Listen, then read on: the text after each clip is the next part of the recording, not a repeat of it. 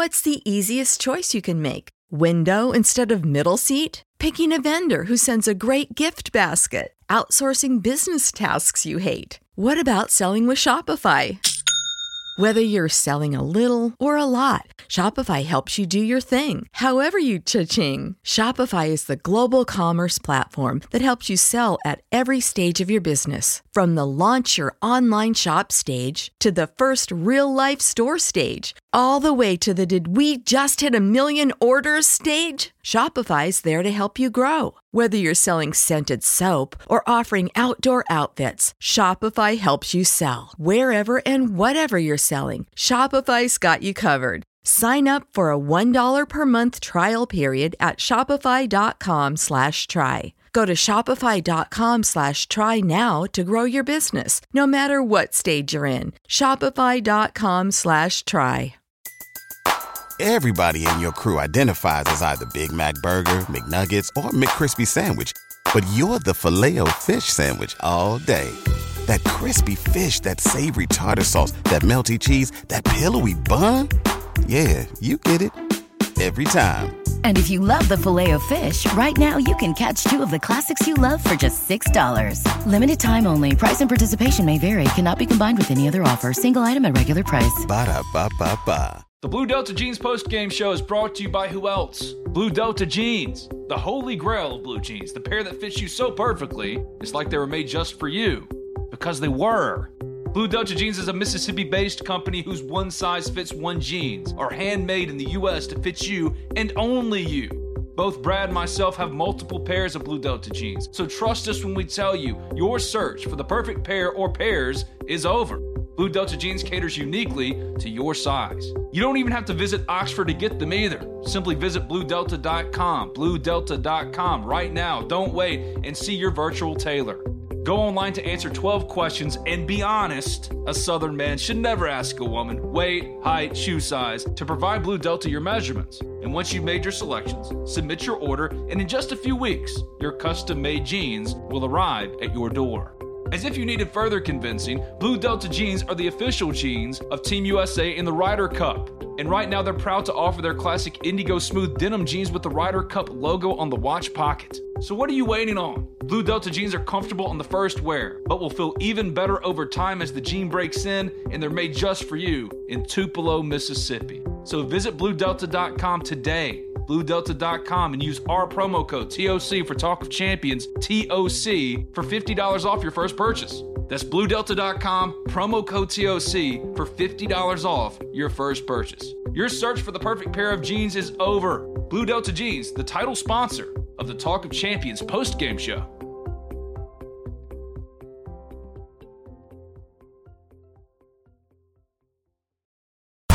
Ready? Ready. Wow, this game is over. The Blue Delta Jeans post-game show. It's more fun than it looks. With Ben Garrett and Bradley Sowell.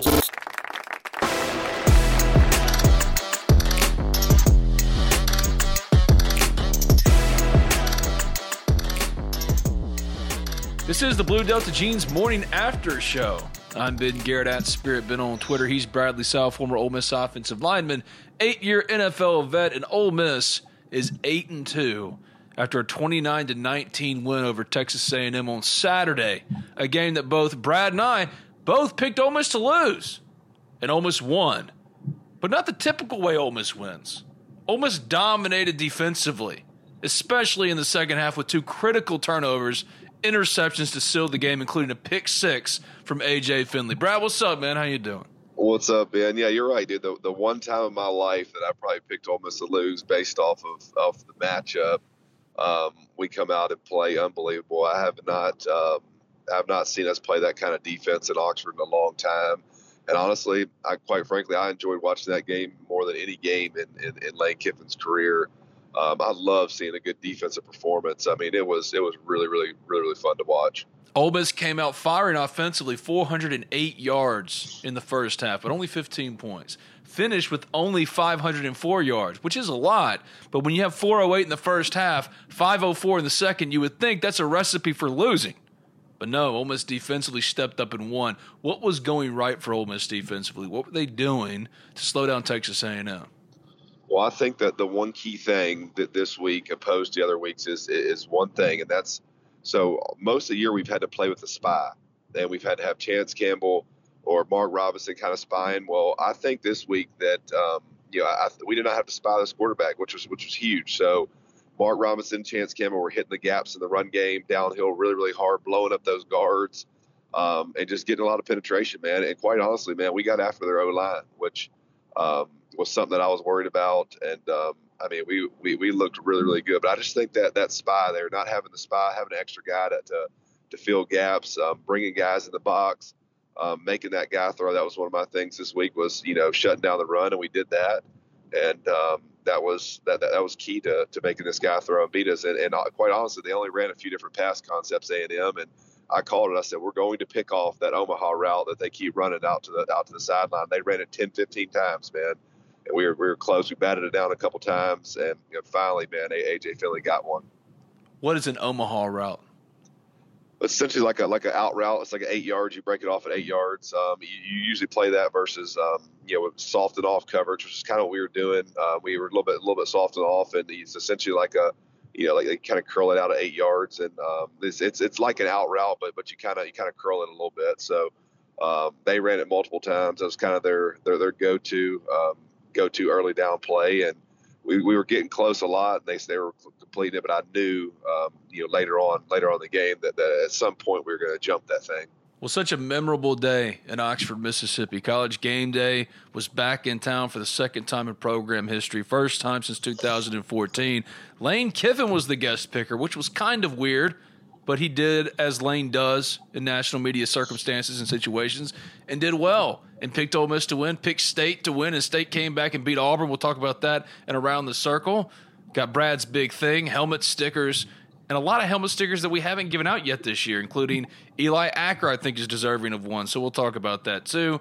But Ole Miss is 8-2, 4-2 in the SEC. I talked to Peach Bowl CEO Gary Stokan on Friday, took a gamble, made a bet, hoping that I'd be able to use this thing, that it wouldn't be completely unnecessary or ridiculous to run this interview come Monday or Tuesday. And it's not, because Ole Miss beat Texas A&M, and they did it with a strong defensive effort. And there are a lot of heroes in this game, but overall, the day that was, did you go to game day or did you watch game day? What did you think just overall of the memorable day that it was? A lot of star-studded recruits were in town too. Yeah, I thought it was a great day for Ole Miss's program, and kudos to the fans too, man. The environment was really, really good. I think I texted you in the game. They had it rocking pretty good. They a lot of former players there as well. I hung out in the tent with Timothy Strickland, which was really cool. Romero Miller, Chris Collins. A lot of former players were back again on campus. So I just think overall, man, it was a great win for Ole Miss. Lane Kiffin being on there, I think his first head coach ever to do the picks.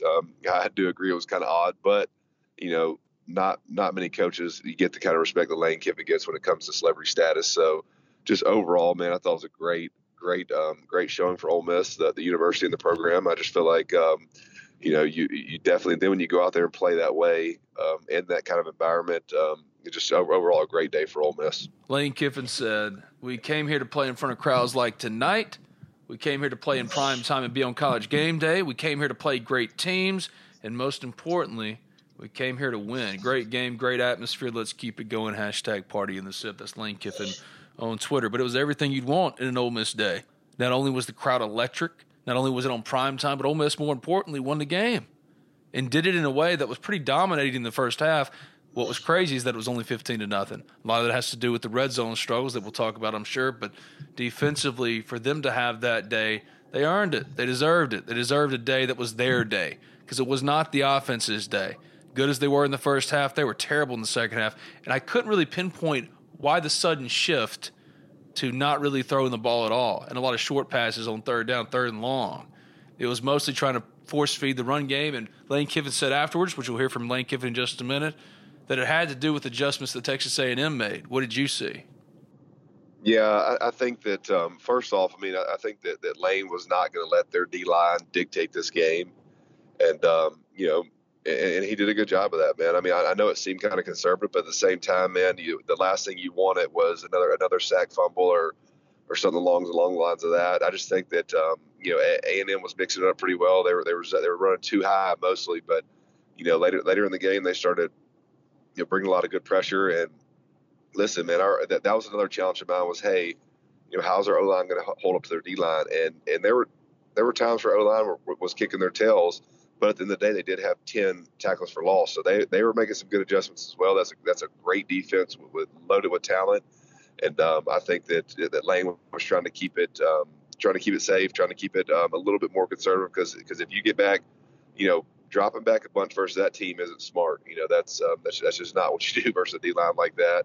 And I think he tried to, keep it from getting out of hand or getting any kind of crazy hits on the quarterback and trying to take it when you can get it. And there were shots there. I mean, we took our shots at points in the game, but you're right. In the second half, we did get a little more conservative. And I think he was going to try to win that game with the run game, and that's what we did. In the last 3 weeks, Ole Miss offensively, the second half combined, 13 points. 3 points against Auburn, 3 points against Liberty, and 7 points, because I'm not counting the interception return for a touchdown by A.J. Finley against one Texas A&M that Ole Miss won. What is going on? Yeah, I don't know, man. Like I said, I think the fact that Matt Corral can't run like he has, throughout the year, I think that is hurting us a little bit. And you're right, the play calling has been a lot more toned down in the second half. I don't know what it is. I don't know what their thought process is on that, but I think that overall the play calling was pretty toned down in the second half. It seemed a lot safer than having it's been like that the last couple weeks. I don't know why, but you look at the first half. If we could punch it in the red zone, Ole Miss should have been winning 29 or 30-0 at halftime. So, we were getting our shots off in the first half. So. This is the Blue Delta Jeans Morning After Show. I'm Ben Garrett at Spirit Ben on Twitter. He's Bradley South, former Ole Miss offensive lineman, 8-year NFL vet. If you haven't already subscribed, rate, review Talk of Champions in iTunes. And when you do, leave a 5-star review. It doesn't matter what you say. As long as it's 5 stars, this podcast can be found wherever you get your podcast. Just simply search Talk of Champions. And I write for the Ole Miss Spirit, OleMissSpirit.com, an affiliate of On3.com. Brad's a contributor at the Ole Miss Spirit, OleMissSpirit.com, an affiliate of On3.com. And you picked Texas A&M to win. So did I. And we both predicted Texas A&M to win because of the fronts, offensively, defensively, and the matchups with Ole Miss. But the offensive line for Ole Miss, especially in the first half, really carried the day. Corral looking to his left. Fires! Touchdown! Drummond on the slant. Wow, it's wide open. What a drive. 92 yards. Eli Acker had a good day. Caleb Warren had a good day. And Matt Corral said afterwards that he's close to 100%. A week away, he thinks, from being 100%, potentially against Vanderbilt. And then you got the Egg Bowl in Starkville, which is going to be a tough one, with Mississippi State battling back from a 25-point deficit to beat Auburn. But that offensive line, good as the defense was, and in the second half, it was a different story. And we're going to get to that. But the offensive line, patchwork as it is, had one of its very best halves in a long time in the first half against Texas A&M. Yeah, I would agree, man. I think that this is what you call a classic. I almost view when I watched the game, I watched O-line, D-line mostly, and this is like a boxing match, man. And that's the way SEC games are. That's the way NFL games are. Both sides were taking blows, and it was going to be a matter of who was going to get knocked out first. And man, the O-line was going at them. Now they gave up some sacks. They gave up a couple, 10 TFLs, which is not ideal. But at the same time, they grinded it out, did a great job, made the runs when they had to, had a lot of explosive runs. It was just a good back and forth between the two. And a lot of times you get those games, and one of the two kind of comes out there, hits one of them in the mouth, and then shies away. And one of them ends up being dominant. Not this game, man. I mean, both O-line, the Texas A&M D-line, Ole Miss O-line was a great SEC matchup. Proud of the Ole Miss O-line, man, for as much as they've been through this year. They really came out and performed when we needed them the most versus probably the best D-line they faced all year. And, they had their moments where it wasn't pretty, but, man, they grinded it out. And kudos to Ely. I mean, I think you look at the way our backs ran. A lot of times, the hole was very, very, very small, and Ely busted there multiple times where not only did he get his 4 or 5 yards, he turned that 4 or 5 yards into a 20-yard run. So, anytime you got a running back that's running like that, which I'm glad to see him doing that finally, it's going to be a good recipe. And those guys were finishing. I mean, you look at the film; they were running their feet. getting that extra push to get Ely through there and some of the other backs. So, yeah, it was a good win by them. I would say that, overall that they're going to have to be very happy with that performance. And, Eli Acker coming in there was something I've been waiting to see. Where's he been? Kind of deal. He's got a good-looking body, and I think there's multiple blocks where he did really well on, especially that touchdown with Snoop Connor. I mean, that was essentially him selling off that block. I said it to you, I said it on Twitter, and I said it on the Ole Miss Spirit message board. Jerrion Ely has never been better than he was against Texas A&M in his Ole Miss career. He had never been better than he was Saturday night. He was the difference for Ole Miss offensively. He was the offensive MVP. For the first time all year, it was somebody other than Matt Corral that was definitively the offensive MVP. It was Jerrion Ely. Yeah, well, and another thing that should be noted with that as well is that Ole Miss stuck with him and gave him his amount of carry. He had 20-something carries. I mean, I don't know if we've had a back all year get that many carries. Well, that kind of shows you, when you got your lead back in there and you're giving him multiple carries, letting him get hot, letting him get in a rhythm. And, he got his 20-something carries. He got over 25 carries in this game, which is, something that can really help a guy like that. Hey, get in there. We're going to keep sticking with him. If he gets hit in the backfield, okay, whatever. We're coming back to you, and he's making runs. He's creating a rhythm for himself. And, man, it looked really good. And I don't know if that was the difference of him getting out there and getting in the rhythm. But, when he runs like that, I can really see the upside and the potential there. And, that was an awesome performance by him. And it was really good to see. You're right. He carried the Ole Miss offense. And it was essentially the reason we won that game. Jerrion Ely led Ole Miss in rushing for the second straight game with a career high in both rushing yards, 152, and attempts, 24. Moved to number 8 on Ole Miss's career rushing charts and is now at 2,055 career rushing yards. Became just the 8th Ole Miss Rebel to surpass the 2,000-yard plateau in career rushing yardage. Here's Lane Kiffin following Ole Miss's 29-19 win over Texas A&M. All right, that was cool. I know I feel like I'm usually down in here because we didn't we won, but I'm complaining about something normally. And so I won't complain about our red zone offense right now. But they got that out. No, that's a cool win, just a cool day. And, I just kept thinking, we can just pull this off. Don't care if it's 2-0, 52-51, just to get to 8-2 and, to end a day of game day in the Grove like it was and all the energy and everything, it would just be amazing, for this setting, for that to happen. And, I'm not saying we're great, but, it's a step closer from good to great. And we know that we can play really good offense when everybody's healthy. We've seen that. Like I say, we've seen that movie. So to play how we did on defense today was huge, I think, because I always look at the big picture of the season, not just the one game. So that's pretty cool because I know we're going to continue to get healthier with the receivers coming back. That was a great game by the defense. That is a team that was playing as well as anybody in America coming in. I think 4 wins in a row and beating Alabama. And, we continue to stop them. We scored twice on defense, which is amazing, with the safety and the touchdown. And it was really neat, to not just stop them, but to score like that. Was really cool.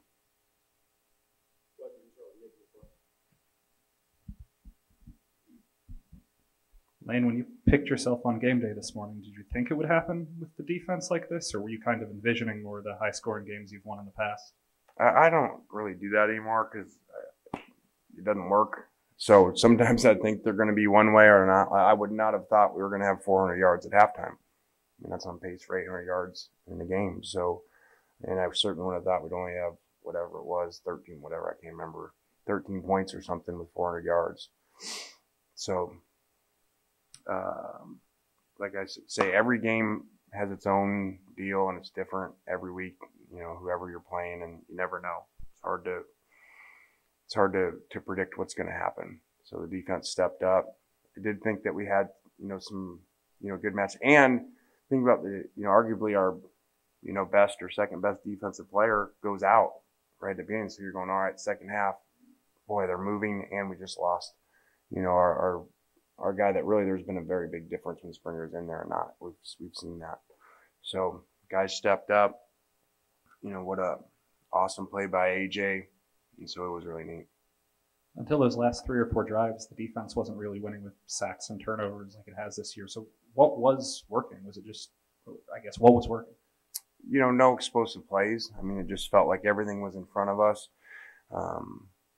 We felt good knowing they were going to play really slow, and that plays to our favor on defense. We don't have a lot of depth, as we know, and we overplay our players on defense because of that. So guys are, have been in there playing 70, 80 snaps in a game. So, it really helped us a lot by them going slow so our guys could rest. So you didn't have to see like Sam coming out a bunch and things like that. So, I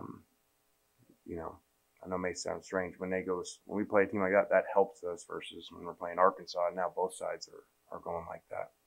We've seen you use Sistrunk a lot in coverage this year, but how have you seen him grow to the point where he could make those couple of big plays down near the end? That was huge. We were down some guys today. So for him to step up like that, and, we're really having to play a backer instead of playing another DB, like we normally do. So that was really big. He basically took Tysheen Johnson's spot, who was out, and, had to move guys around. You mentioned just the importance of today with game day, and you hope to pull it off. But for you, I mean, that head coach usually doesn't have the schedule you have this morning, going on the show twice. Just for you, how was handling all that? Just kind of out of your normal routine, what was all that like for you today? Well, I said it on there. I hadn't thought about it. Chip Kelly texted me before I was going. He's like, you're the first dual threat coach. There's a long time ago, there was never a dual threat quarterback that could run and pass. So he's like, you're the first one. You're picking, and it's the day that you're playing. So I actually asked him when I went up, has anyone ever done that? And they said no, it hadn't. So I felt kind of cool. I was the first picker, and then I felt like some of my games were going good. Kind of didn't want the Mississippi State game to go like I picked, but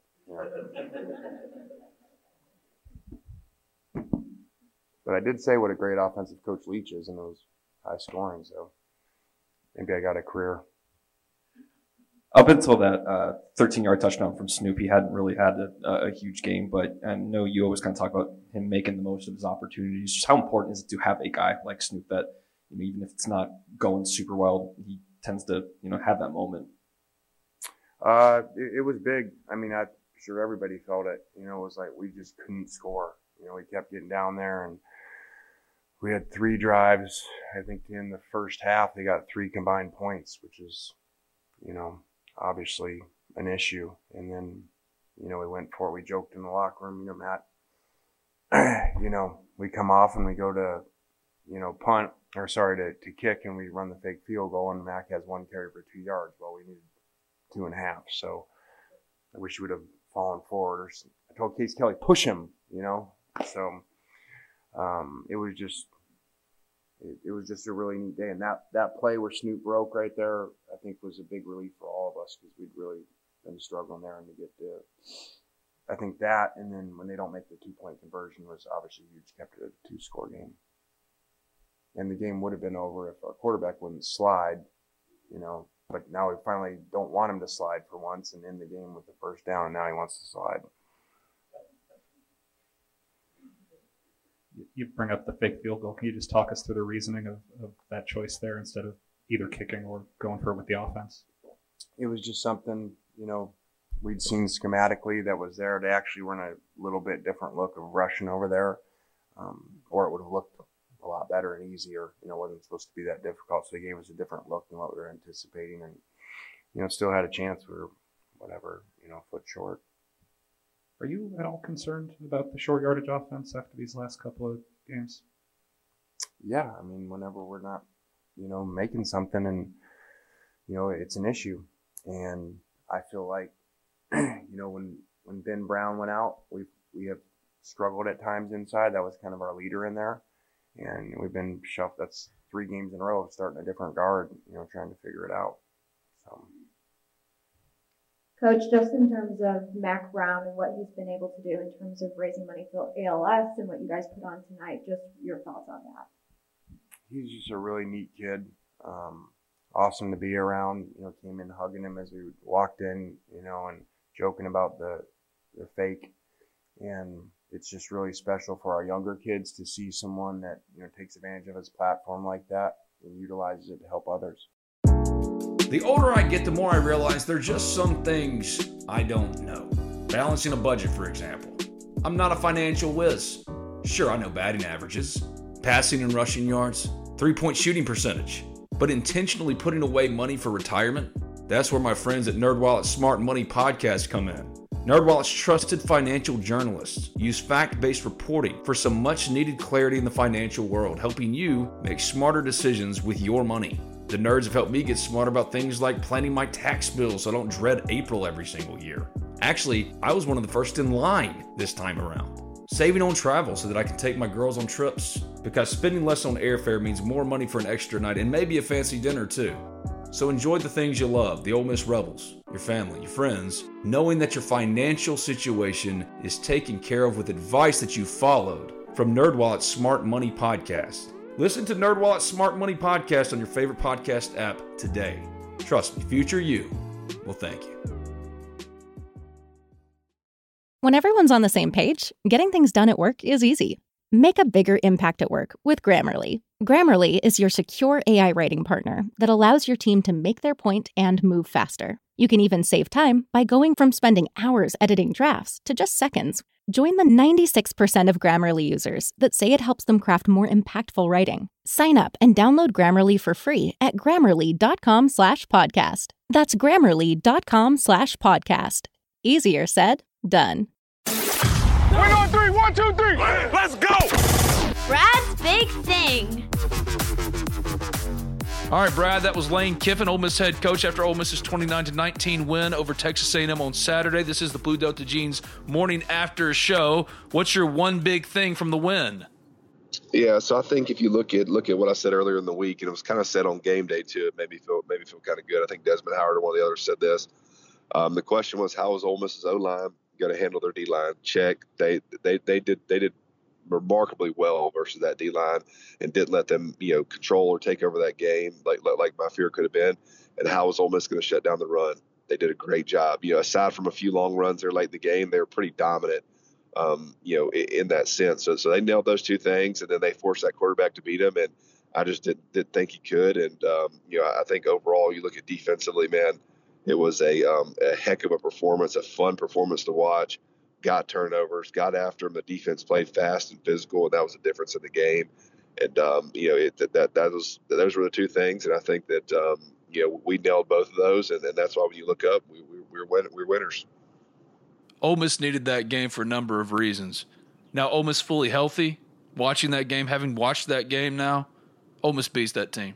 Fully healthy, it's not even close. They dominated. It was only 15-0 at halftime. Completely dominated Texas A&M. So Ole Miss healthy, I don't think that's really even a competition, to be honest with you, on Saturday. I don't think it's much of a competition against Auburn. Ole Miss has been banged up. That's what's been holding Ole Miss back. You and I believe this after the Alabama loss, that Ole Miss could win out if healthy. They haven't been healthy. They're getting healthier. And Dontario Drummond, Braylon Sanders, Jonathan Mingo dressed. He didn't play, but he dressed. But Braylon Sanders and Dontario Drummond played a little bit. Braylon Sanders more than Dontario Drummond. Matt Crowell's still banged up. He can't really run yet. Maybe he's getting closer to 100%, but they need him to run. But they did what they needed to do, and they got it done because defensively they had what was one of their very best efforts since 2016. It was really, really impressive to see. And a lot of it had to do with, like you said, facing a quarterback that wasn't the running threat of other quarterbacks they faced. They didn't have to spy with Chance Campbell. They didn't have to spy with Mark Robinson. They got to play pretty much base defense and blitz as much as they wanted to on early downs in the first half and get after Zach Calzada, who finished 24 for 41 for 237 and 2 interceptions. Asante Seastrunk stepped up. When Jake Springer went out, he stepped up and played more snaps and got a big, crucial, game-turning interception. Texas A&M had all the momentum, it felt like, in the second half, and he makes that play. And A.J. Finley does it again. Interception return for a touchdown. One of the most underappreciated and kind of overlooked strong seasons of any Ole Miss Rebel is A.J. Finley. He's been incredibly good, incredibly solid all year, and he makes the game-winning, game-deciding, game-sealing play with the interception return for 6. You have 2 plays to get the 10 yards. You think here comes pressure. Calzada steps up and delivers a throw. It's picked off. Picked off by Finley. A.J. Finley down the sidelines. Touchdown, Ole Miss. Pick 6 should put this away.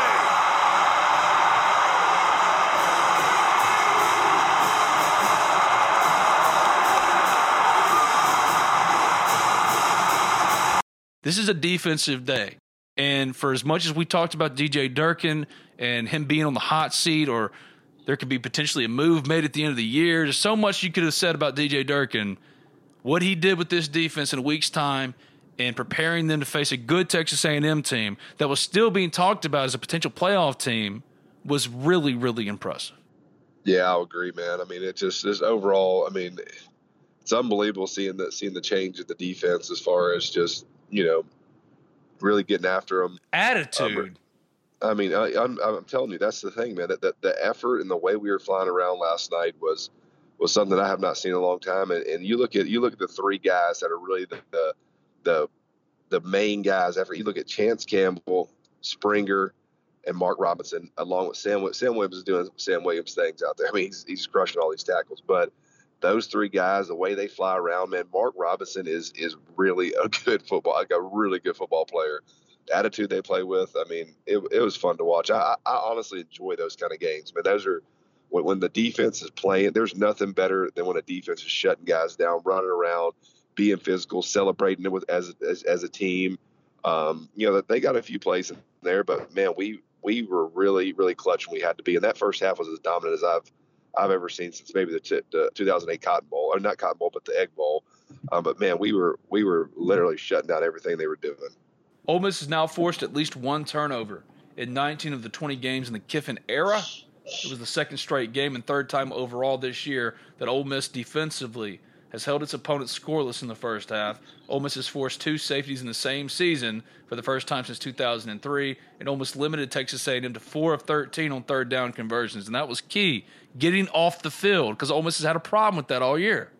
Yeah, absolutely, man. And I think that if you just look at the overall, the improvement, in that sense, it's just getting better and better every week. And you're right, man. They're getting off the field better than I've ever seen. So that's key. Definitely got to get off the field, and they did that all night.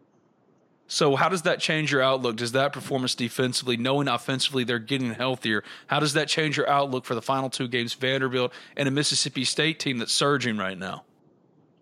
Yeah, I mean, obviously, I think we're going to crush Vandy. I mean, that's just obvious at this point. I think, but at Mississippi State they play Tennessee State or something this week. So, I mean, all in all, we're headed for a 9-2 Ole Miss team and a 7-4 Mississippi State team. With a big showdown in Starkville, and Mississippi State's gotten better as well, man. I mean, their quarterback was very impressive. Actually, I watched that whole game. Auburn really got after him early, and for whatever reason, some kind of adjustments were made, and State looked like the greatest show on turf. I mean, it was unbelievable watching them play offense yesterday. So that game is going to be how the Egg Bowls go, man. I mean, it's going to be a classic Ole Miss Mississippi State game. They're going to be at home, which is going to suck for us.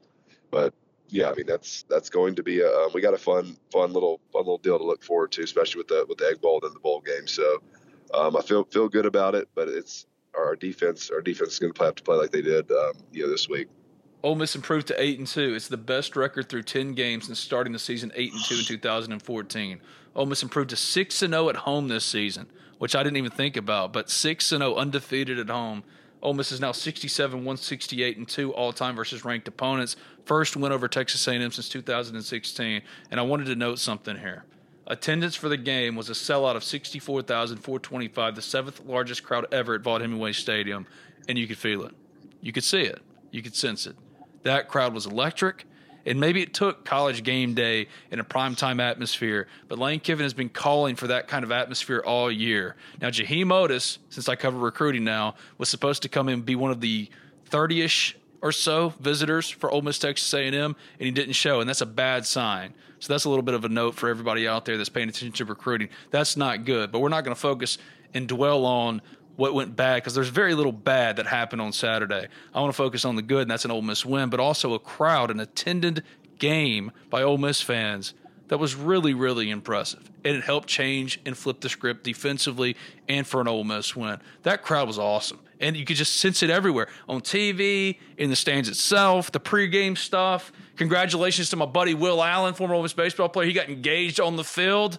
Just everything about that game had the feel of a big-time program and a big-time atmosphere, what Lane Kiffin has been begging for, and Ole Miss fans delivered. They deserve a lot of credit for that game. Yeah, I mean, that felt like one of the old school games, as I was growing up, part of some, some big environments. But, yeah, I mean, absolutely unbelievable job all around. Just a great win for the program yesterday. You got it felt your head different. coach on game It felt day. different. I agree. You had a bunch of former players back. I mean, it just the way the production they put on during the stadium. I mean, it had a good feel to it all game. And then on top of that, our defense is out there, dominating and just getting the crowd hyped up. Offense actually had a really solid day too. Just didn't really punch it in when they needed to. All in all, that was a pretty dominant performance by Ole Miss. Dominant performance, and Ole Miss is 8-2. I'll be honest with you. Full disclosure here. I thought with Ole Miss's injuries and how everything was going that Ole Miss was barreling towards a 1-2 finish. It just felt that way. And let's be honest here, offensively, they played in a way that looked like a team headed toward a 1-2 finish, especially in the second half. They were so dominant in the first half, but everything that could go wrong went wrong pretty much in the second half. Texas A&M dominated. That defense is the best defense Ole Miss has played since Alabama. Easily on the same level, in my opinion, as Alabama is that Texas A&M defense. And Ole Miss offensively put on a show in the first half, but so many missed opportunities in the red zone. What was up with the red zone offense? Yeah, I mean, I think it was a matter of a couple things. The one time we just didn't punch it in there, man. I mean, we ran it, 3 or 4 times, and we did the little play out to Kelly, and we just didn't get it. I mean, we just lost that.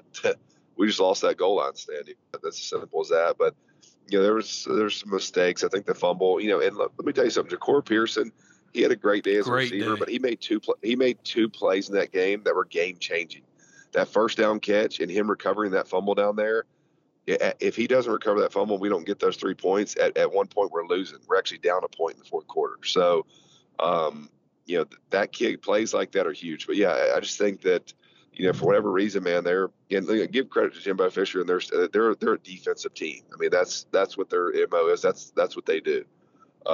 So, I mean, I just think that we didn't, they were just out scheming us. They were pretty dominant down there in the red zone, and it was just a tough day. We couldn't get it in there trying to run the ball. And I was sitting next to somebody, and I was like, man, these are the toughest situations when you're facing a D-line like this with these kind of linebackers, and they know it's a run. You're going to have to run it to get it in there. Some of the hits you take on that goal line are pretty vicious. But, yeah, I mean, we just got to do a better job. And really, quite honestly, the last couple of weeks, last 3 or 4 weeks, the red zone offense has kind of struggled to get it in. I don't know what the deal is, but I think moving forward, that's one thing that we can try to emphasize and try to get better at here the next couple of weeks. When the field shortens, that's when it's pretty obvious that Ole Miss is being hamstrung by not having the ability to use Matt Corral's legs. That's where it's the most obvious. And I didn't even mind it trying to run the ball with Snoop Conner 3 times. I didn't mind it at all. I would have done the same thing. Or maybe the one thing I would criticize or adjust is that I don't understand when you're at the inch line, not at least trying. I know Matt Corral's banged up, but trying to get under center and do a quarterback sneak. Quarterback sneaks, in my opinion, and this is not just with Ole Miss. This is football in college. This is football in the NFL. Quarterback sneaks are the most underutilized play in all of football. You just don't see it enough. But I was fine with it. Hand the ball off to Snoop Conner. We've been calling for that. Let the big pounder go do his thing. I did take issue with, on the 4th down play, throwing it short of the goal line to Casey Kelly and not allowing your Heisman candidate quarterback to throw it into the end zone. That's when I really had a problem. And also, on 4th down, knowing you were going for it on 4th and 3, and rather than putting the ball in Matt Corral's hands, putting the ball in the hands of Mac Brown on a design run from a fake field goal perspective and not coming close. Now, Mac Brown, had he fallen forward, he probably gets it, but he's a punter. He's a punter. So there are issues to take, but at least Ole Miss tried to do the things that it does well down there. It's more, in my opinion, a case of they need Matt Corral to be able to at least threaten to run, because when he can't, when the field shrinks, that's when it gets more difficult. Yeah, I think the same can be said for our overall offense. Matt Corral's legs are a huge part of this. Huge. It really opens up a lot of stuff, and I think that they just know the last couple weeks he can't really run, so they haven't been spying him or watching him like they typically would. But they were selling out for those read options. They were selling out to the running back. They weren't even trying to contain Matt Corral. They didn't expect him to ever keep it. Yep, I agree, and I think that's something that's kind of hamstrung our offense. I just think injuries all together, plus his legs, have kind of made it where it's looked a little tougher for us. Ole Miss has to get Matt Corral as healthy as possible if it hopes to beat Mississippi State and then win in the bowl game, be it the Sugar Bowl, the Peach Bowl. Everything is in front of Ole Miss now because it beat Texas A&M. Proved me wrong. Proved Bradley Sowell wrong. We just didn't see Ole Miss winning this game the way Texas A&M was playing, and Ole Miss defensively started to look like the defenses of old from the previous handful of seasons more than the 2016 defense or the first half against Louisville defense. But this was probably the best defensive effort Ole Miss has had all year. Ole Miss ran 4 plays from the 1-yard line, couldn't get in. Second possession tonight, they got another one and haven't gotten a touchdown. Now trying to avoid the safety is Spiller, and he couldn't get out. Couldn't get out of the end zone, and Ole Miss's defense continues to play inspired, superb football. 378 total yards for Texas A&M to 504 for Ole Miss. 237 passing yards for Texas A&M, 247 for Ole Miss. 141 rushing yards for Texas A&M, 257 for Ole Miss. 3 turnovers. Ole Miss won the turnover battle, +1 in turnovers. 10 tackles for loss for Texas A&M. Oh, boy. Whew. Yeah. 3 for Ole Miss, and Ole Miss was led in tackles by Dean Leonard, who was banged up and didn't play against Liberty. He played against Texas A&M, and he made a difference, and he's going to get a helmet sticker, which is what we're going to give out now. Win on 3, 1, 2, 3. Let's go! Helmet stickers. Every single week, win or lose, we give out helmet stickers. 3 for me, 3 for Brad. Your first helmet sticker goes to who? I'm going to have to give it to Jerrion Ealy, man. I mean, I think that he was offensive MVP of the game. I think the way he ran, it not only what did it help the team in getting first downs and stuff, but the whole attitude, the energy. People were feeding off the way he was running that ball, and on that plus the way our defensive guys were playing. So he was a spark plug, and I know I've been critical of him at times, but the talent's there. I just want to see more of it. I think that's the kind of player he can be week in and week out. And I think this was a matter of him getting the amount of carries that he needed to get in a rhythm. And man, he just looked like a different player. He was running with purpose, is what I like to call it. And he's had an awesome day and was essentially the reason our offense did what it did yesterday. You have been hard on him. You haven't made no secret about it, that you just didn't see it as far as next level, or it hasn't come out yet on a consistent basis for you with Jerrion Ealy. What was he doing differently?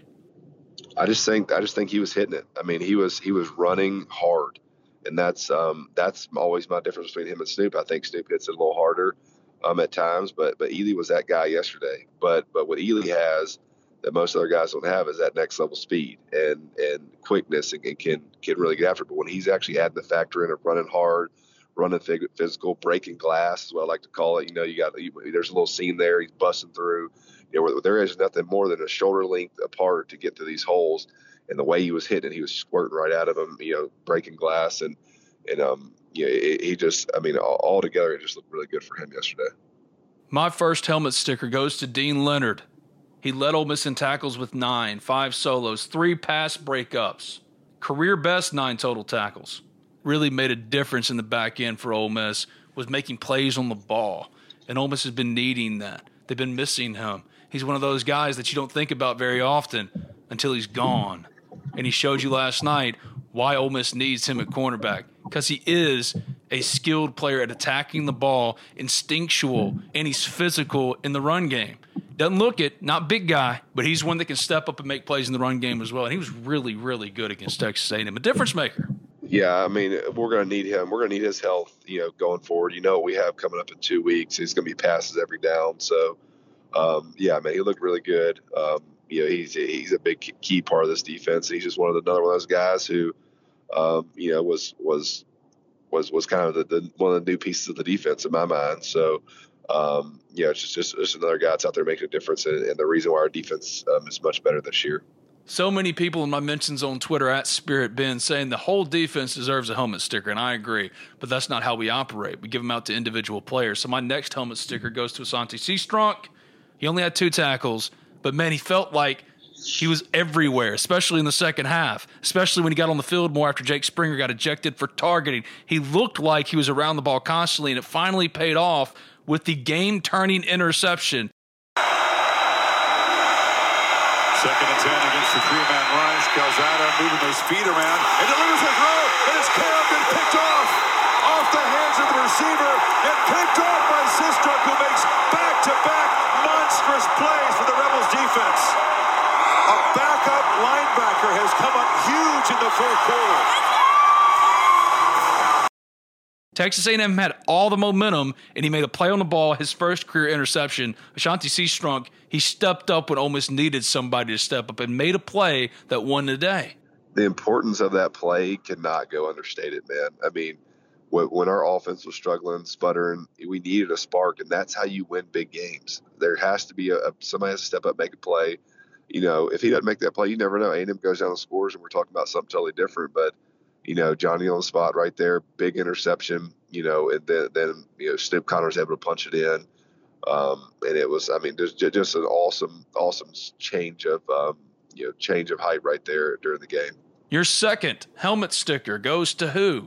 I'm gonna give one to Eli Acker, man. I think that I knew it. Ole Miss may have found one of their future O linemen. I'm gonna look at it really close, but for a guy who hasn't, I don't know if he's ever started a game, you know, to be in there versus the guy he was going against. There was times where he got beat or two, but man, there was some stuff he was doing in the run game that looked really good. He stays square. He was driving his feet. Made a huge block on that touchdown run, and that's really good to see for a guy, you know, the guy that's been here for a couple of years. I think that Ole Miss may have found one of their future O-linemen. I'm going to watch it a little closer, but for him to step up versus, you know, essentially an NFL D-line and not be the weakness and kind of step up for his team at a position where they needed it, I think he did a really good job, man. First career start for Eli Acker. What was the block on the Snoop Connor game-sealing touchdown? Yeah, so it was a backside of it. You know, we're zone team, backside of inside zone, and he has a combination with the center, and you know they're on their combination. The guy flows over the top.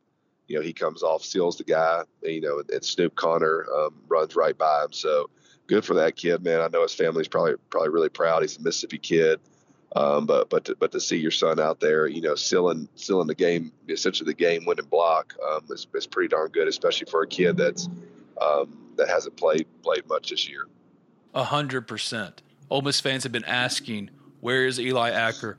He was the one that repped with the ones through Wednesday. Jalen Cunningham got most of the reps with the ones on Thursday.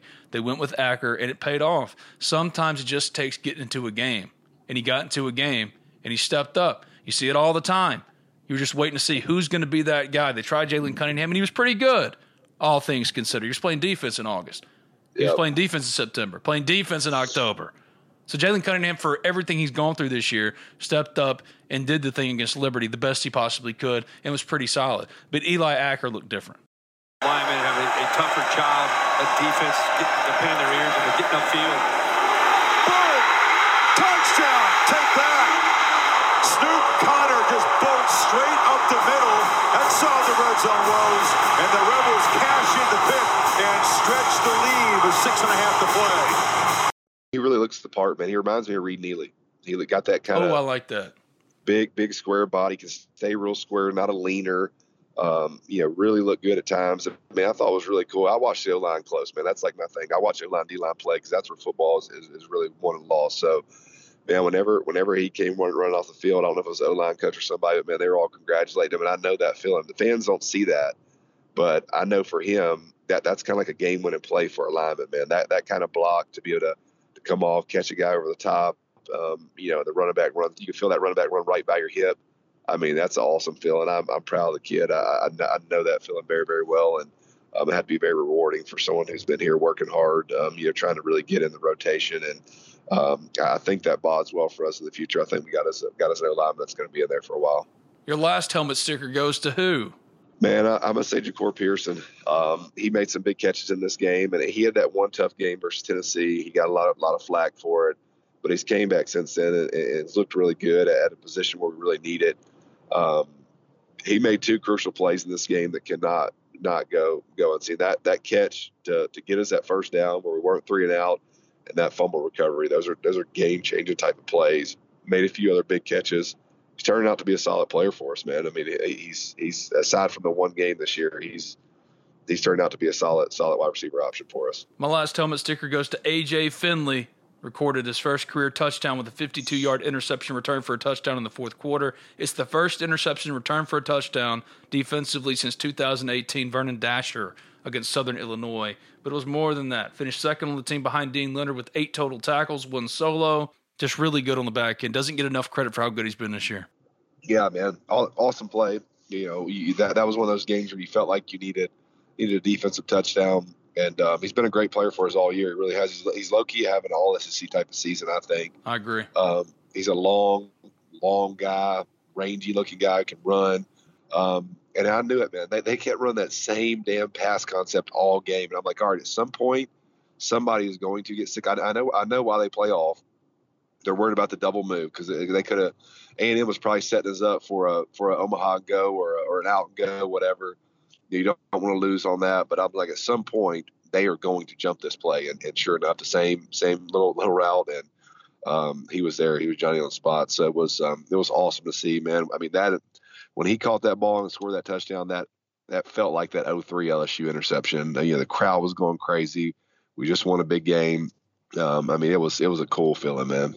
Let's go around the circle. Around the circle. That's the trouble around here. Talk. Going around the circle to look at scores in the SEC, Alabama beats up on New Mexico State in the Fighting Eli Johnson. Shout out to my buddy David Johnson, 59-3. Mississippi State comes back from 28-3 to beat Auburn at Auburn, 43-34. One of the worst home losses in SEC play in Auburn history. Florida almost loses to Samford, but holds on for a 70-52 win. Georgia whips Tennessee 41-17. Missouri beats South Carolina 31-28. Ole Miss beats Texas A&M 29-19. Kentucky beats Vanderbilt 34-17. What's happened to Kentucky? And Arkansas hangs on against LSU 16-13. Your biggest takeaway from the week that was in the SEC? So listen, why is it that Ole Miss always faces teams when they're changing, when they're getting better? You look at us this year, man. We face Auburn when they were playing their best ball. LSU came off a win versus Florida, a big win, so we're getting their best shot. Now suddenly Mississippi State has kind of rode the ship. They're suddenly this team that's getting better and better. So Ole Miss's luck, man. We always face everybody when they're getting hotter. But yeah, I just think that in the SEC it's kind of Georgia, Alabama. Obviously, I think Georgia is by far the class now, especially for this year. And then after that, man, I mean, Ole Miss has got a good whatever for being number 3. I mean, they have a good state or good case to be number 3. So we know it's down the pipe for us. Both Ole Miss and State are going to win their games this week, but you're headed for an epic egg bowl is what you're headed for, and we all can see it. Florida almost losing to Samford. Wesley McGriff took over play calling duties defensively, and it was the typical Wesley McGriff defense that you're used to seeing, same as it ever was. I did not realize that. I did not realize that, but that's funny. Oh, it was so bad. And if Florida comes open, they had a great celebration. I saw that video. They were celebrating in the locker room pretty hard, and you always got to celebrate wins. You got to celebrate a win. You do, but man, that one deep down inside had to burn a little bit. Samford lost to VMI last week. Oh man, yeah, there's a lot deeper things going on with that program than just typical X and O's. There's some serious locker room issues or something. I fully believe that Lane Kiffin is going to be back next year at Ole Miss. If Florida comes open, that one's one to watch. Same with Miami. Any Florida school, we both believe that Lane Kiffin's coming back. You believe Jeff Lebby's coming back. Yeah, I mean, I expect him to potentially be back, but you just never know nowadays, man. I mean, with Ole Miss doing what they've done 2 years off of a season where, we were essentially dead to rights. Program was kind of in a bad place, and now we're talking about potentially being 10-2, going. That's a big turnaround. So obviously your assistants are going to get a heavier look, but I think he's one that's certainly up for a head coaching gig, and I'd like to see him back. I think Ole Miss is going to step up and pay him good. But sometimes in life you get leverage. You only get leverage so many times, and he's going to certainly have a shot to go somewhere. Do you think Jeff Lebby leaves Ole Miss for another offensive coordinator job? No, I don't think he would leave for an offensive coordinator job. I think he's going to be paid very well here. He's already paid very well for an offensive coordinator. $1.2 million. It's about to get better than that. It will. So, I don't know why he would want to leave to be another OC unless he really knew the guy. And I don't know, but I just think his situation here is too good. He has the if Lane were to go somewhere, I think he's the first choice for head coach. So there's not many other situations where he's going to be like that. There are a lot of job openings with not obvious candidates around college football. So that's where it becomes interesting as far as Lane Kiffin, Jeff Lebby, you name it. But you're right about Jeff Lebby and the money he makes. $1.2 million. And Keith Carter was on this podcast, Talk of Champions, which you can rate and review with 5 stars. Doesn't matter what you say as long as it's 5 stars. By just going to the iTunes store and saying, hey, Talk of Champions, Ben, you suck, but I like your podcast. 5 stars. Don't care what you say as long as it's 5 stars. And this podcast can be found wherever you get your podcast. Just simply search Talk of Champions. But Jeff Lebby is going to get bumped because Keith Carter said as much. He said as much last week on this podcast. Can you pay for Lane Kiffin to keep him? Yes. The simple answer is yes. Ole Miss can pay whatever is necessary to keep him. It goes like that for the offensive coordinator and the defensive coordinator and the assistants and those guys too. Randall Joyner's another guy that you got to hold on to. You got to put a contract in front of him because he is invaluable. It's not just Jeff Lebby. It's some of these assistants too that are going to get bumps. But Ole Miss is saying it can pay, and that's important. Yeah, I would say Joyner's under the radar having a crazy, crazy. I mean, unbelievable how big time this guy's been for us, especially in recruiting. But who do we talk about every single week? Sam Williams. Yeah. You look at what's good for us, and he's been outstanding for Ole Miss. I think Ole Miss ends up playing in the Sugar Bowl or the Peach Bowl. Wherever it goes, there's going to be attention on your head coach and on your assistants. But Ole Miss, I feel better about it today than I have probably all year because of what Keith Carter said and calling around. And it doesn't seem like Lane Kiffin's going to be going to LSU, that he's going to be a big candidate there. Doesn't seem like he's going to be a candidate at USC. Maybe Florida if it opens up. Definitely Miami if Miami opens up. But if Ole Miss is willing to go well north of $7 million a year to pay for him, what are you worried about? If Ole Miss can put its best foot forward and pay over $7 million for a head coach and he still leaves, well, you've done everything you can do. So as an Ole Miss fan, what is there for you to worry about anymore? What is there to worry about? Because your school has proven to you, your leadership has proven to you, and is saying to you that we're going to do everything we have to do. One way or the other, we're committed to football. Facilities, coaches' salaries, everything. They're willing to do anything and everything to make this football program never go back to the old days of having to suffer through maybe a rebuild of some kind, losing for 3 years. They're not going to do that. They're committed to keeping this, one way or the other, keeping this program in a place where it's consistently competitive. Yeah, I would agree. I mean, I think that, we have the right people in leadership that are, that's their job to do what's best for the program. I think they certainly will. So, I feel like we're in good hands there. It's just going to be a matter of, I just want to get to the point where if Lane leaves, it has nothing to do with money, has nothing to do with paying the system. It has to do with his own personal decision. And that's all Ole Miss can offer. And I think that's where they are. I would agree with that. Ole Miss is second in the SEC West, 8-2, 4-2, beats Texas A&M 29-19. Let's answer your questions. Bell time. The mail's here.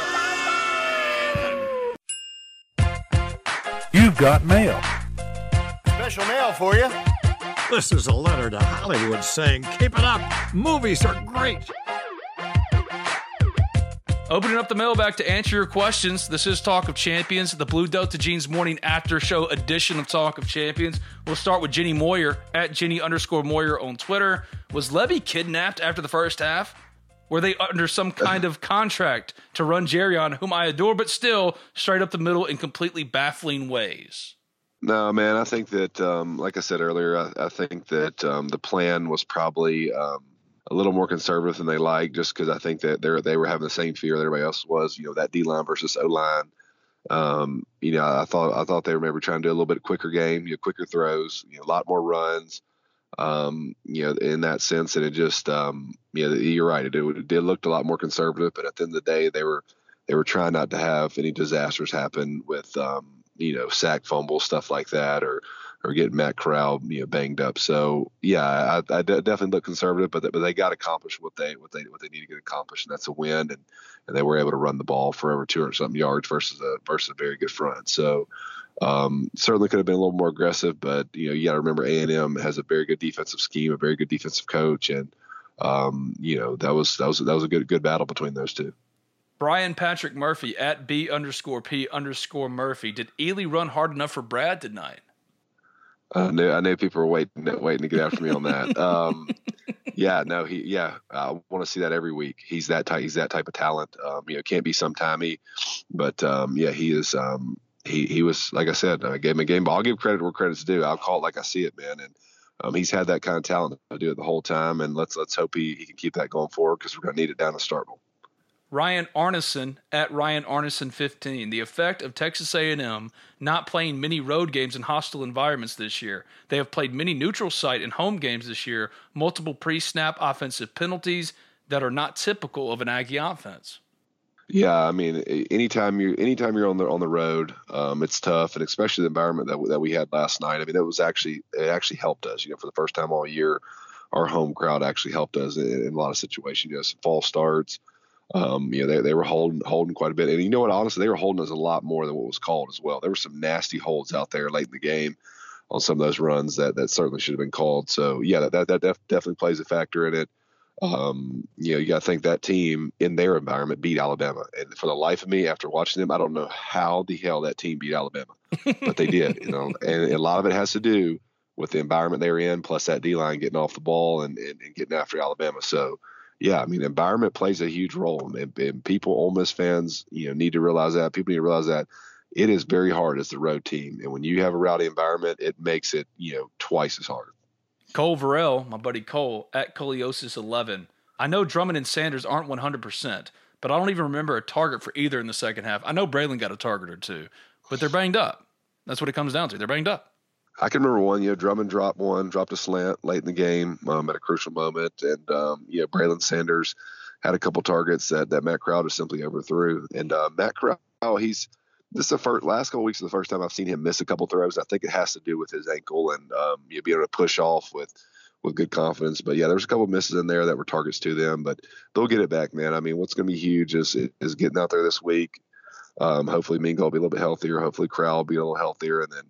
I fully expect them to be much better for the Egg Bowl, but the bowl game in general, Ole Miss should be full go, have all their guys back, be a pretty healthy team aside from maybe the right guard. Kevin at KAC 331759. Are Kiffin and Levy calling more conservative plays because of injuries? Seems like we had very little downfield throws and jet sweeps. RPO seems limited.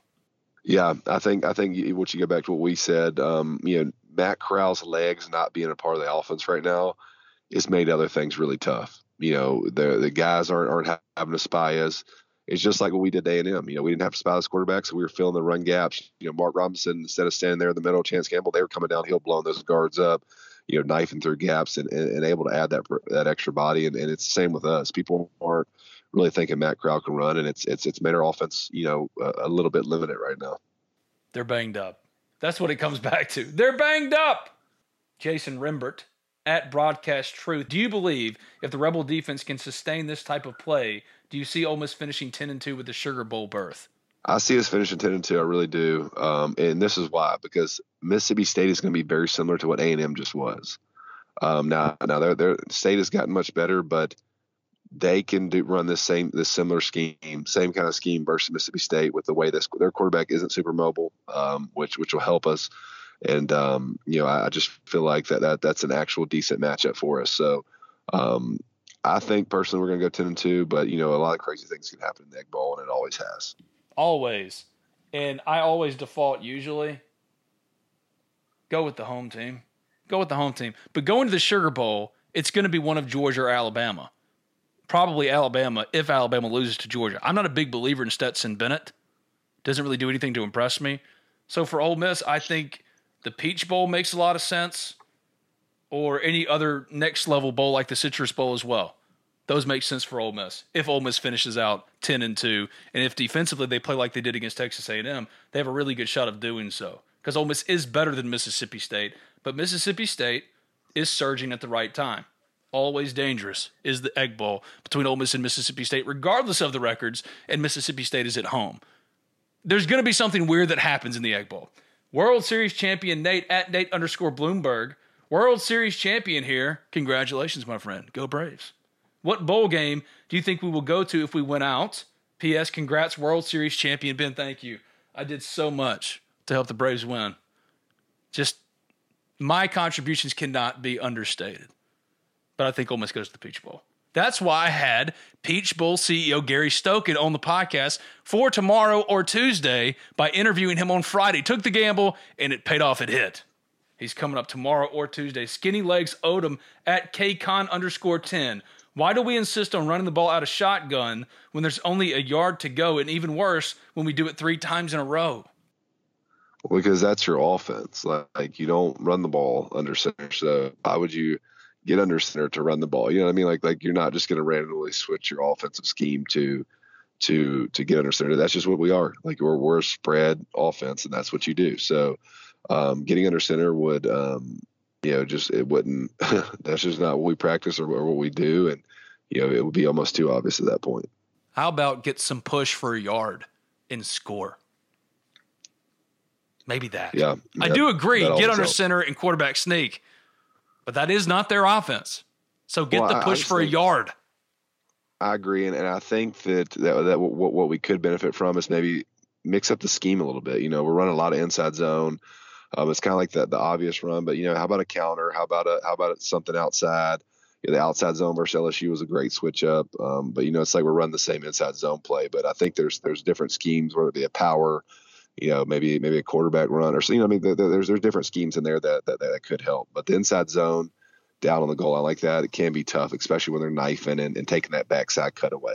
Jake Parsons at JParsons17OM. When did defensive players clapping get added as a delay of game penalty to the never-ending rule book of football? I have no idea, but that was weird. Yeah, that was the oddest call ever. I mean, no, that I'd never seen anything like that before. We don't have an answer for that. I wish we did, because I did not know what they were calling. Andy Timmons at AH Timmons. Safe to assume Tisdale doesn't play another snap as an Ole Miss Rebel. I think it's safe to assume that, yes. Has Lakia Henry regressed, or are others just that much better? Who's he going to take the field over? Chance Campbell? Asante Sheestrunk? I don't know. Lakia is just behind other guys. He hasn't done anything really particularly impactful this year. Yeah, there's not. Pop out. Yeah, you would not take a Chance Campbell or Mark Robinson off the field. The fact that Mark Robinson was rotating early on is crazy because he flies around, man. I mean, he flies around. He cuts those gaps. He makes a lot of tackles. Mm-hmm. Those guys are our 2 linebackers, and they are as good as Ole Miss has had aside from P. Willie, as good a combo as they've had in a long time. Mark Robinson reminds me a lot of Rory Johnson. 100%, man. And he physical is all get out and just fast. Having guys that can close the gap and chase down quarterbacks, chase down guys is huge. And nothing against Momo Snuggo and Lakia Henry. They just don't have that. They don't. That same kind of burst. Andy Timmons, more from him. Safe to assume the drops were account the cold weather. Same with the fumbleitis. No, I would just think that, I wouldn't think it wasn't that cold. I mean, it was cold out there, but it wasn't. When you're out there playing in that kind of weather, it actually doesn't feel cold at all. Unless you get down north towards 0. But anything in the 30s ain't that bad. I just think it. Lack of practicing game reps and being injured. Agree, and that's the thing, man. I mean, you go out there, you're probably not getting as many reps, and you got to see that ball coming, multiple times in practice, which I'm sure these guys have, but. You're probably going to be more inept to drop 1 or 2 if you're not out there every single rep. And the fumbles for Matt Corral, same thing. Matt Corral, the runner, is rusty. He knows better. He knows better to, he got a little sloppy there. At times he hasn't done that all year. But at some point you got to just tuck it, man. Tuck it and take the sack. Put 2 hands on it. You're hit. Just go down, Last one from Andy. Would Brad have tried to remain a tight end under a Kiffin offense? Oh, man, a tight end would be a lot of fun in this offense. And I think that's one thing this year, we're kind of missing that. Casey Kelly's done a great job of coming in and giving us something there, but that's another thing. If you look at this offense, that's been I wouldn't say an issue, but big difference in Lane Kiffin offenses. They've missed it bad. They've missed it really bad, and I think the Hudson Wolf kids can be pretty darn good. I think they're gonna have to bring in somebody there as well to give them something at tight end. A little more athletic, a little bit more vertical. Although Casey Kelly has done a great job of getting his catches, but Casey Kelly's one of those guys who's a good complement piece. He's not going to be the tight end that's going to go catch 700-800 yards, which is what we're missing. Matt Howell at Coach Howell 15, third game in a row the offense has disappeared in the second half. What's the biggest reason for that? Lack of adjustments?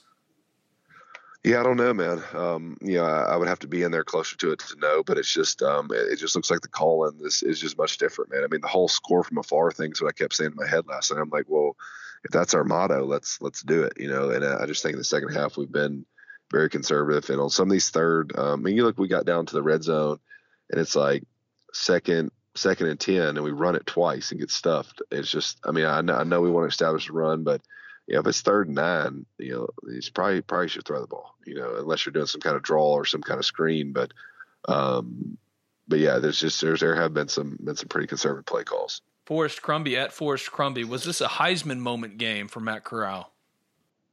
I don't think so, man. I think he had a good game. He did definitely.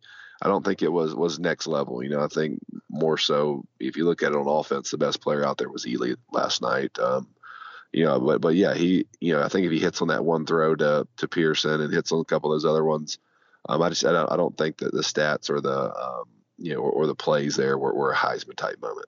Sneaky play of the game, Ja'Cour Pearson's 14-yard first down catch. Oh, yeah. Great pass, by the way, from Matt Corral. Put it exactly where he had to put it. The only place he could put it. But what a catch. Yeah, there was another throw in the game when I was sitting next to the guy I was sitting next to. I was like, man, that was an NFL throw. And he hit that I think it was Casey Kelly or Sanders. I think it was Casey Kelly.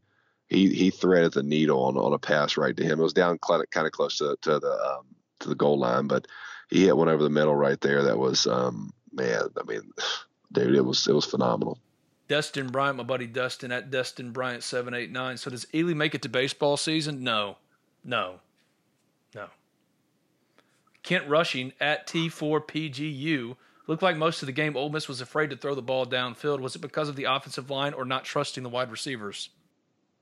Yeah, I don't know. I think they were a little bit worried about the A&M D line getting after Corral, and maybe that had something to do with it. But yeah, I don't know. I would like to see us go downfield a little more, but a lot of times there was some good pressure there, and I think a lot of it has to do with our run fakes.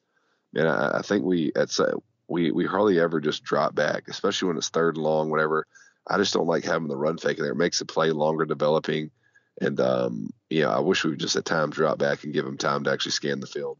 Not Pole Assassin's Monkey at a true Rebel _99. What will Texas's record be in the first year in the SEC? 4-8? Yeah, it ain't going to be pretty. They're not going to be playing Kansas most weeks. And it's that's not unbelievable. Unbelievable. Yeah. They have spiraled so quickly. I know. It's really incredible. Jay Harrison at Jay Harris Rebel 11. Will Matt Corral get to 100% before the Egg Bowl? I don't think he's going to be 100% the rest of the regular season. Maybe for the bowl game. But he did say after the game that he should be 100% going into Vanderbilt. So for Matt Corral, 100% is probably 88%, 85%. But Matt Corral at 85% is better than pretty much every other quarterback in college football. So as long as you can get him close enough, I guess that's good enough.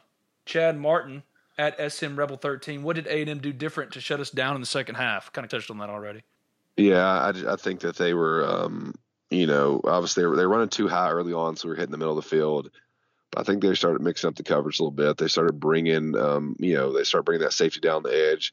And they really taking away, like you said earlier, man. They weren't even honoring the quarterback run. They were spiking down for the running back. I think giving some different looks there in the second half, which was, it's just one of those things, man. They had 10 TFLs, so they obviously did a good job on defense. But the second half, it just felt different. Teddy Fridgewater at Teddy B67. Am I crazy for being disappointed in potentially going 10-2? Tell me it's just me. You would be disappointed in Ole Miss's first 10-win regular season. Yeah, it's just you. It's just you. Come on. Yeah, that's bad, man. I mean, there's not many times in history where we've been that way, and we really have one bad loss. We're if we go 10-2, man, you should be more than happy. We're 2 years removed. And is it really a bad loss if you've been so banged up and injured? Come on. It's unfortunate. Ole Miss has been banged up, but that's why they lost to Auburn. Fully healthy, Ole Miss wins out. If you want to be disappointed because of the injuries, okay, I buy that. But 10-2? No. DO@OLM Stead Inc. The defense bailed out a lot of bad offensive calls and fourth down calls. In hindsight, does Kiffin still think he's a genius, or does he learn from his mistakes and realize the defense saved him from a poorly called game? I mean, I think that's a fair assessment to a sense. I think he was just trying to, actually the people can get mad at the fake field goal, and it's certainly what the smartest call, but it was there. It honestly was there. If they would have, if Casey Kelly would have came behind them and kind of, he was celebrated early on that. Like if he comes and hits the punter in the back and kind of propels that pile forward, we get that there. And, it's not an ideal call, but that's Kiffin, man. Like just get on board and accept it. He's going to go for fourth downs. He's going to do crazy calls. When it works, everybody's happy. Just like he went for the fourth down down there on their side and we had a touchdown. Everybody doesn't remember that. What if we get stuff there? You know what I mean? So he follows the book. I'm not buying the book thing. I can't get into the book thing, but yeah, he's aggressive as hell. Let's just put it that way. Whether the book says it or not, he's going to be that way. Accept it. And there's going to be some times where we win the games because of it. And there's going to be some times where we lose because of it. I do agree that it's not strictly by the book. It's not strictly by the book. No chance. It's not.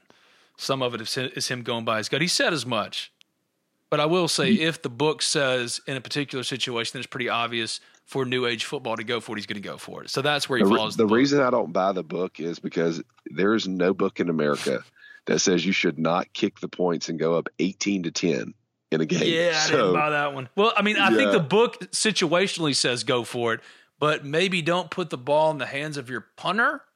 And also, there is a game flow that you have to consider, a hunch that you have to feel or take in that situation. While the book mathematically would say go for it, it would say go for it. In that game, 8 points felt like 2 touchdowns. Oh my gosh, I know, especially in that point in the game. I mean, it's and also I think right there on I forgot what point in the game it was. Maybe it was 13. I don't know. One of them we went. I think when we went for the fourth down, we should have took the points there. Or down on the 2-yard line, just because it was. Yeah. I forgot what point the game was. I think it would have been 16-0 or something like that. Yeah. Which that's 2 scores, two 2-point conversions. So I don't know. I mean, this is what you got. This is what he's going to do. Just accept it, have fun with it, whatever. Blame it on him when it's bad, and praise him when it's good. But you're right. They went for it on fourth down and scored a touchdown. No one talks about that. You do talk about the ones you don't get. That's kind of the trade-off. Justin Bush at Bush Justin D. How can we go about making our fourth quarter stadium song a song by Katy Perry, similar to Florida's I Won't Back Down by Tom Petty? Follow-up question, which Katy Perry song would y'all choose? Hit up Paris Buchanan on Twitter. Paris Buchanan would have a say in whether or not she can play a Katy Perry song in the fourth quarter. I like the idea. And if you're going to do it, play Roar. Justin Bush at Bush Justin D. Why do you think Lane Kiffin was a celebrity picker? Well, they tried to get a couple of former players. They tried to get Katy Perry back, and he was kind of the last good option of the options they had in a short time frame. They had a couple of no's. I think Patrick Willis couldn't do it. I don't know if Dexter could do it or not, but that's what I was told. And last one, Corey Clark at CRC_91. Why was the Jake Springer targeting ejection call weaker than a newborn baby? Yeah, that hurt us a little bit, man. Springer's a difference maker in there, and losing him for essentially the whole second half was not ideal. He hit the guy, but I don't think it was an ejection type hit. Hot take. That is targeting 10 times out of 10. Whether you agree or not, it is targeting by the book. There was no intent. He wasn't trying to target, but that is targeting. It'll get called. It'll get flagged, and the kid will get ejected every single time. He did not intend to go in there leading with his helmet, but that is by the book targeting. So hot take, it was the right call. Ole Miss next plays Vanderbilt on Saturday. Then it's the Egg Bowl on Thanksgiving. This has been the Blue Delta Jeans Morning After Show. If you haven't already, subscribe, rate, review Talk of Champions in iTunes. And when you do, leave a 5-star review. It doesn't matter what you say. As long as it's 5 stars, this podcast can be found wherever you get your podcast. Just simply search Talk of Champions. I write for the Ole Miss Spirit, omspirit.com, and affiliate of On3.com, where Bradley South, former Ole Miss offensive lineman, 8-year NFL vet, also contributes. I'm at SpiritBit on Twitter. Thank you, buddy. I'll see you next week. See you, Ben. Howdy, toddy. Everybody in your crew identifies as either Big Mac Burger, McNuggets, or McCrispy Sandwich. But you're the Filet-O-Fish Sandwich all day. That crispy fish, that savory tartar sauce, that melty cheese, that pillowy bun. Yeah, you get it. Every time. And if you love the Filet-O-Fish, right now you can catch 2 of the classics you love for just $6. Limited time only. Price and participation may vary. Cannot be combined with any other offer. Single item at regular price. Ba-da-ba-ba-ba.